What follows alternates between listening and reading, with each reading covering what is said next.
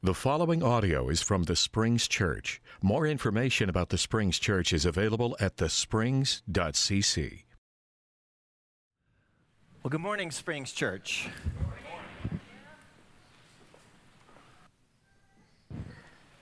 I want to welcome each and every one of you in the name of Jesus Christ.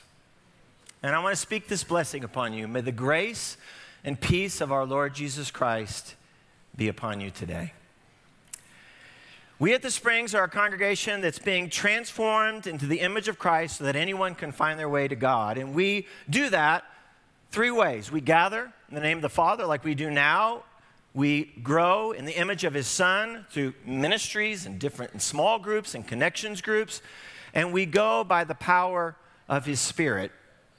And so I want to welcome you. If you are here today in person or online, welcome to the Springs. If you're a visitor, we want to get to know you. There is inside the bulletin a little QR code. There's several QR codes, but you'll find the QR code, scan it, fill out a little information. We just love to get to know you a little bit better. I also want to give a welcome back to OC students who just started school or classes on Thursday, if you can believe it or not.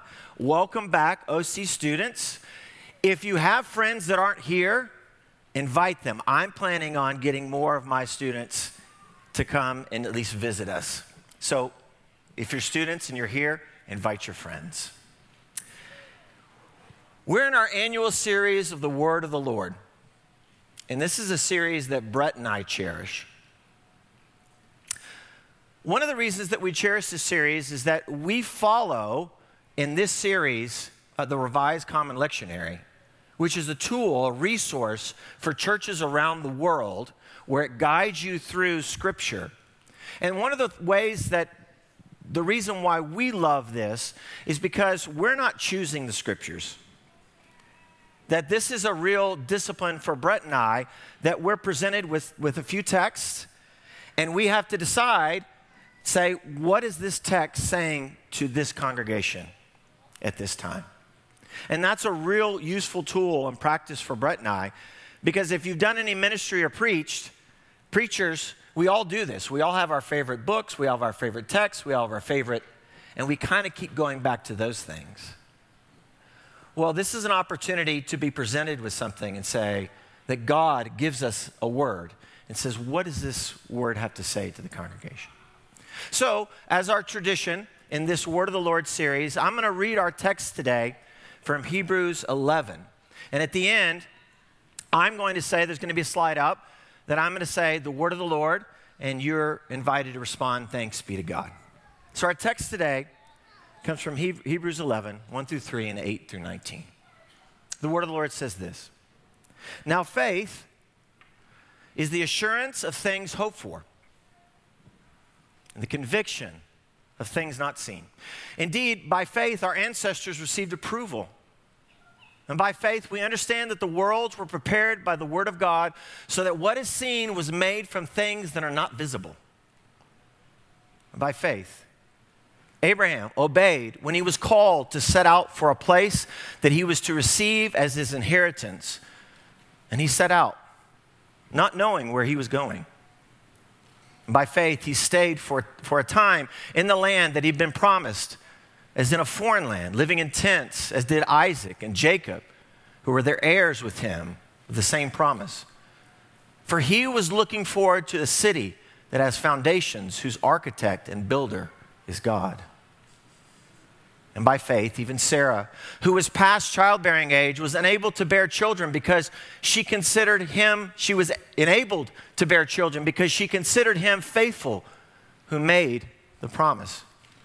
And so from this one man, and he as good as dead, came descendants as numerous as the stars in the sky and as countless as the sand on the seashore. And all these people were still living by faith when they died. They did not receive the things promised. They only saw them and welcomed them from a distance, admitting that they were foreigners and strangers on earth. People who say such things show that they are looking for a country of their own. If they had been thinking of the country they had left, they would have had the opportunity to return. Instead, they were longing for a better country, a heavenly one. Therefore, God is not ashamed to be called their God, for he has prepared a city for them. And by faith, Abraham, when God tested him, offered Isaac as a sacrifice. He who had embraced the promises was about to sacrifice his one and only son, even though God had said to him, "It is through Isaac that your offspring will be reckoned."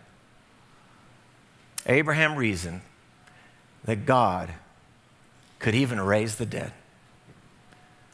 And so in a manner of speaking, he did receive Isaac back from death.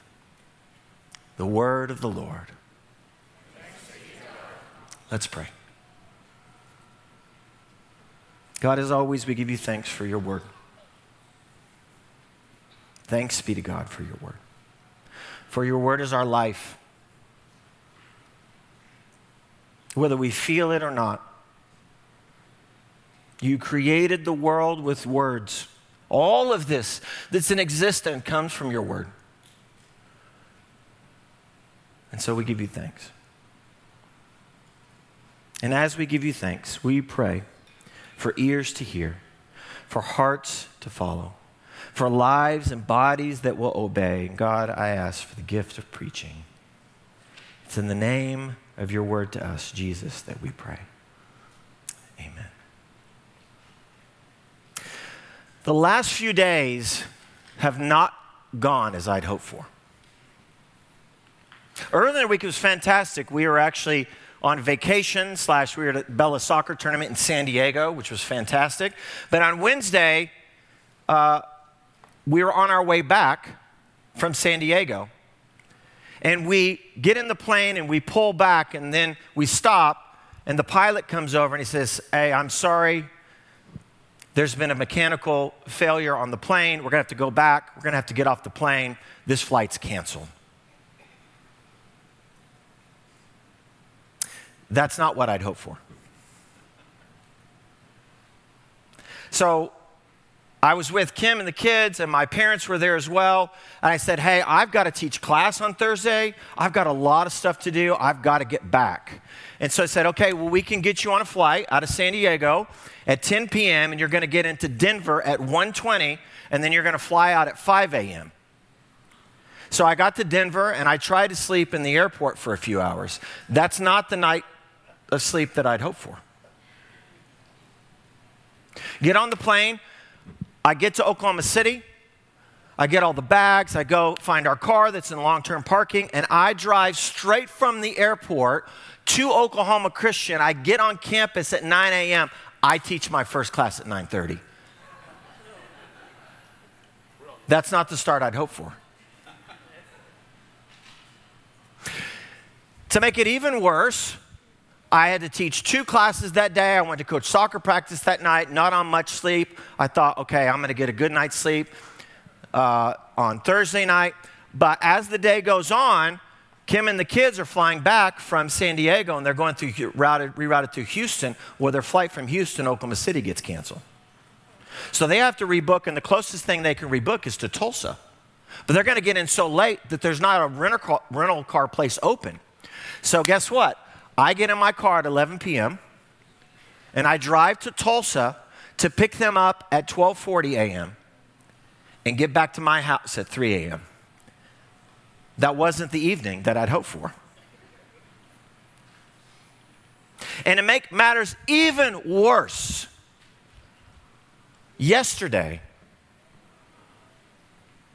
I have to go pick up Bella from a soccer camp around 11 a.m. So I get in my car about 10:20, and I start backing out of the driveway. And then I stop and I forgot something. It was one of her uniforms we needed to take in. So I ran back inside, and I was inside for over a minute. Then all of a sudden I hear this crash, and I thought, oh my goodness. Behind our house is the soccer complex, and you often hear the dump trucks coming. They've run through our back gate. So I run outside and I look through our back. There's nothing. And then it hits me. Oh, And I run back out to the front. I don't see my car anywhere. I look down the street, and then I look towards our house, and I see this.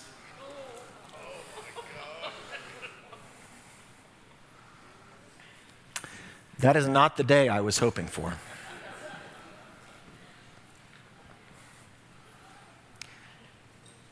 Anybody have things they hope for vanish? Here's the one thing that I know about life, and it's just true. Things in life do not always turn out as we hope. Amen? They just don't. But the Hebrew writer says this. He says, now faith is the assurance of things hoped for and the conviction of things not seen. This word assurance of what is hoped for, this word assurance, it actually means something like this. It's the very being of hope. Or you could say faith is the very being of hope. Or you could also kind of translate it like this. Faith is the very reality of hope. The Hebrew writer sees faith as the very substance of hope. So when you believe and trust in something, hope happens. That's what he's saying. Actually, this works out in the language that I learned in Uganda. The word for hope in Lusoga is okusubiza, which literally means, like if you literally translate it, it means to give someone hope. So, when promises are believed, it gives hope. Faith is the very substance of hope. But then he also says this, it's the convictions of things not seen. It's the conviction that behind all of these things that we have, that we experience, that we hope for, that there is a source to all of these things. Everything you have, everything you experience, everything you hope for, everything you see, there is a source behind that. And so the Hebrew writer says this is what faith is. Faith is the assurance of things hoped for and the conviction of things not seen. But the Hebrew writer gives us a picture of what that looks like. As simple as that definition is, he gives us a picture of what it looks like. And amongst many kind of heroes of faith that they talk about in Hebrews 11, our text today talks about Abraham. And so it says this beginning at verse 8. It says, by faith, Abraham obeyed when he was called to set out for a place that he was to receive as an inheritance. And he set out not knowing where he was going. By faith, he stayed for a time in the land he had been promised, as in a foreign land, living in tents, as did Isaac and Jacob, who were heirs with him of the same promise. For he looked forward to the city that has foundations, whose architect and builder is God. And by faith, even Sarah, who was past childbearing age, was enabled to bear children because she considered him faithful who had made the promise. And so from this one man, and he as good as dead, came descendants as numerous as the stars in the sky and as countless as the sand on the seashore. He was promised land, he was promised an heir, and he was promised descendants. He had hope of a promised land that he did not know. He had hope to live in that land and feel at home, but he felt like a foreigner. He had hoped that he would not only have a promised son, but that he would have descendants that were as numerous as the stars and as countless as the sand on the seashore. Which I've just been to the beach. There's a lot of sand. A lot of sand. But what's interesting that I find in this story is in Hebrews 11:13. It says this. All of these people including Abraham, were still living by faith when they died. And here's what's crazy. They did not receive the things promised, the Hebrew writer said. They only saw them and welcomed them from a distance, admitting that they were foreigners and strangers on earth. Abraham did not receive the things promised. He only saw them from afar and he welcomed them. He lived as a foreigner in a land that he was promised, but the indication is he never felt at home. He had a son, but he did not get to see all those descendants. As numerous as the stars and as countless as the sand on the seashore. But then he brings us to this story, the story of Isaac. This is a story that if you've grown up in church or if you're a Christian, you should know this story. And to be fair, this story to our contemporary ears is a little troubling. I'll admit that. Child sacrifice is a little troubling to our contemporary ears. But here's how I want you to hear this story in light of what the Hebrews writer is saying. Okay? It is not Isaac being sacrificed that is the point. Now, there may be other instances where that's the point of this story. But how the Hebrew writer is talking about this, the point is not that Isaac is the sacrifice. Isaac represents something bigger than himself. He represents all of God's promises. And God represents everything that God has promised to Abraham. Future, land, child, descendants. Here's what Isaac represents. Isaac represents all the things that Abraham hopes for. So when you hear this story, don't think just Isaac. Think God asking, say, hey, all those promises, all the things you hope for, can you sacrifice them? Can you give them up?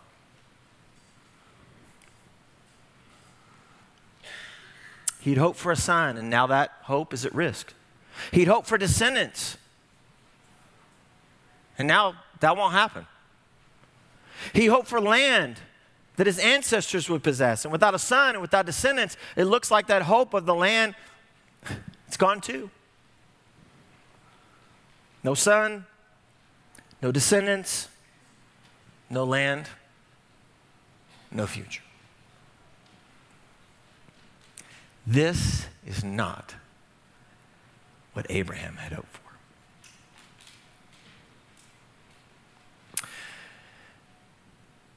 Here's what the Hebrew writer wants to tell you. Assurance of hope is not in all the things we hope for. It is in the one who is the source of hope. As crazy as that story is about Abraham being willing to sacrifice his own son,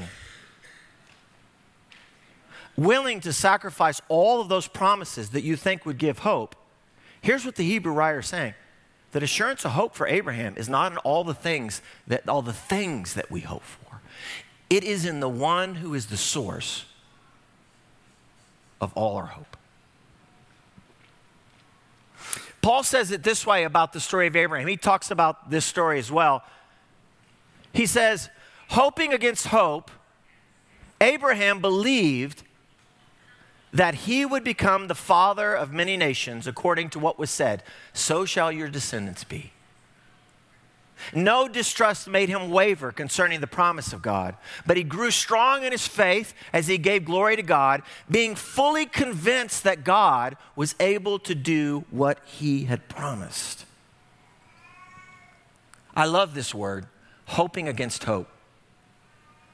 I think this is what it means, hope against hope. Hope against hope means that you hope against all the things that you hope for. So for Abraham, it was hope in land. He hoped against that. It was a different kind of hope. He hoped for a son. He hoped against that. It was a different kind of hope. That's not what he hoped in. He hoped in descendants, but that's not what he hoped for. He hoped in a future, but that's not what he hoped for. It says he was convinced that God was able to do what he had promised. His hope was not in those things.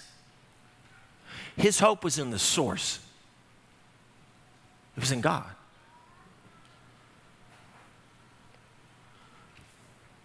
Assurance of hope is not in all the things that we hope for. It is in the one who is the source of hope.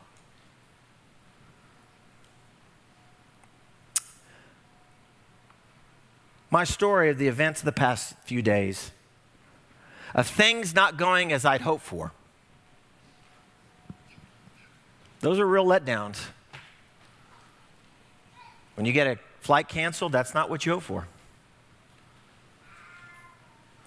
When you have to do an overnight in a hotel, that's not what you hope for. When you have to rush straight from the airport after sleeping in an airport, teach 2 classes, that's not the start you hope for. And then to go pick up your family who are tired and frustrated too. Get back at 3 a.m., that's not what you hope for. And then not in my wildest imaginations did I ever think that my car would be halfway through my garage, nor hope that it would be. Talk about changing your day. But as crazy as all those things are, those things weren't life-changing for me. My car's fine. My wife's not even mad at me. She was like, well, we need a new garage anyway. I was like, you're welcome. How about that?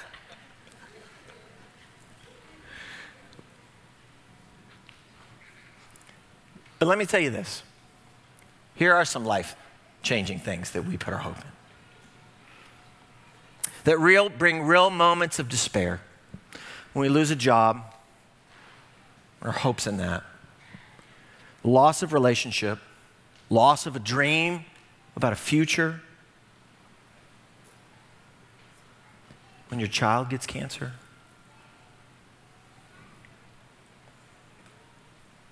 The death of a spouse or a loved one. These aren't things that you hope for. And these are life-changing. But when we think about all the things that we hope for, and I don't know about you, but I could start naming a bunch of things that I hope for. I think it's human nature to hope for them. For example, we put a lot of hope in our jobs. We put a lot of hope in our careers. A lot of talk about the economy today. It's because we put a lot of hope in it. We put a lot of hope in our bank accounts. We put a lot of hope in the activities that we're in, the dreams for our life. We put a lot of hope in our leaders. We put a lot of hope in our politics.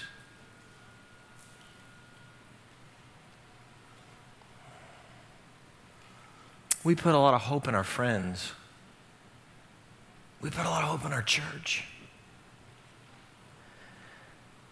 We put hope in our kids and our parents and our spouses and our families. We put hope in our health, in our doctors, and our technology. We put hope in our very own lives. But I don't know how else to say this. I don't know any other way to say this, but these things cannot sustain hope. Because all of these things are going to fail. All of them. Your car may not go through your garage, but there is something that is either happening to you, that has happened to you, or it's coming.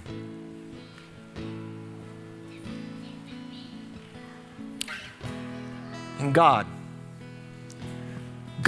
is the only source of our hope. Because God is faithful to the promises even when you can't see them.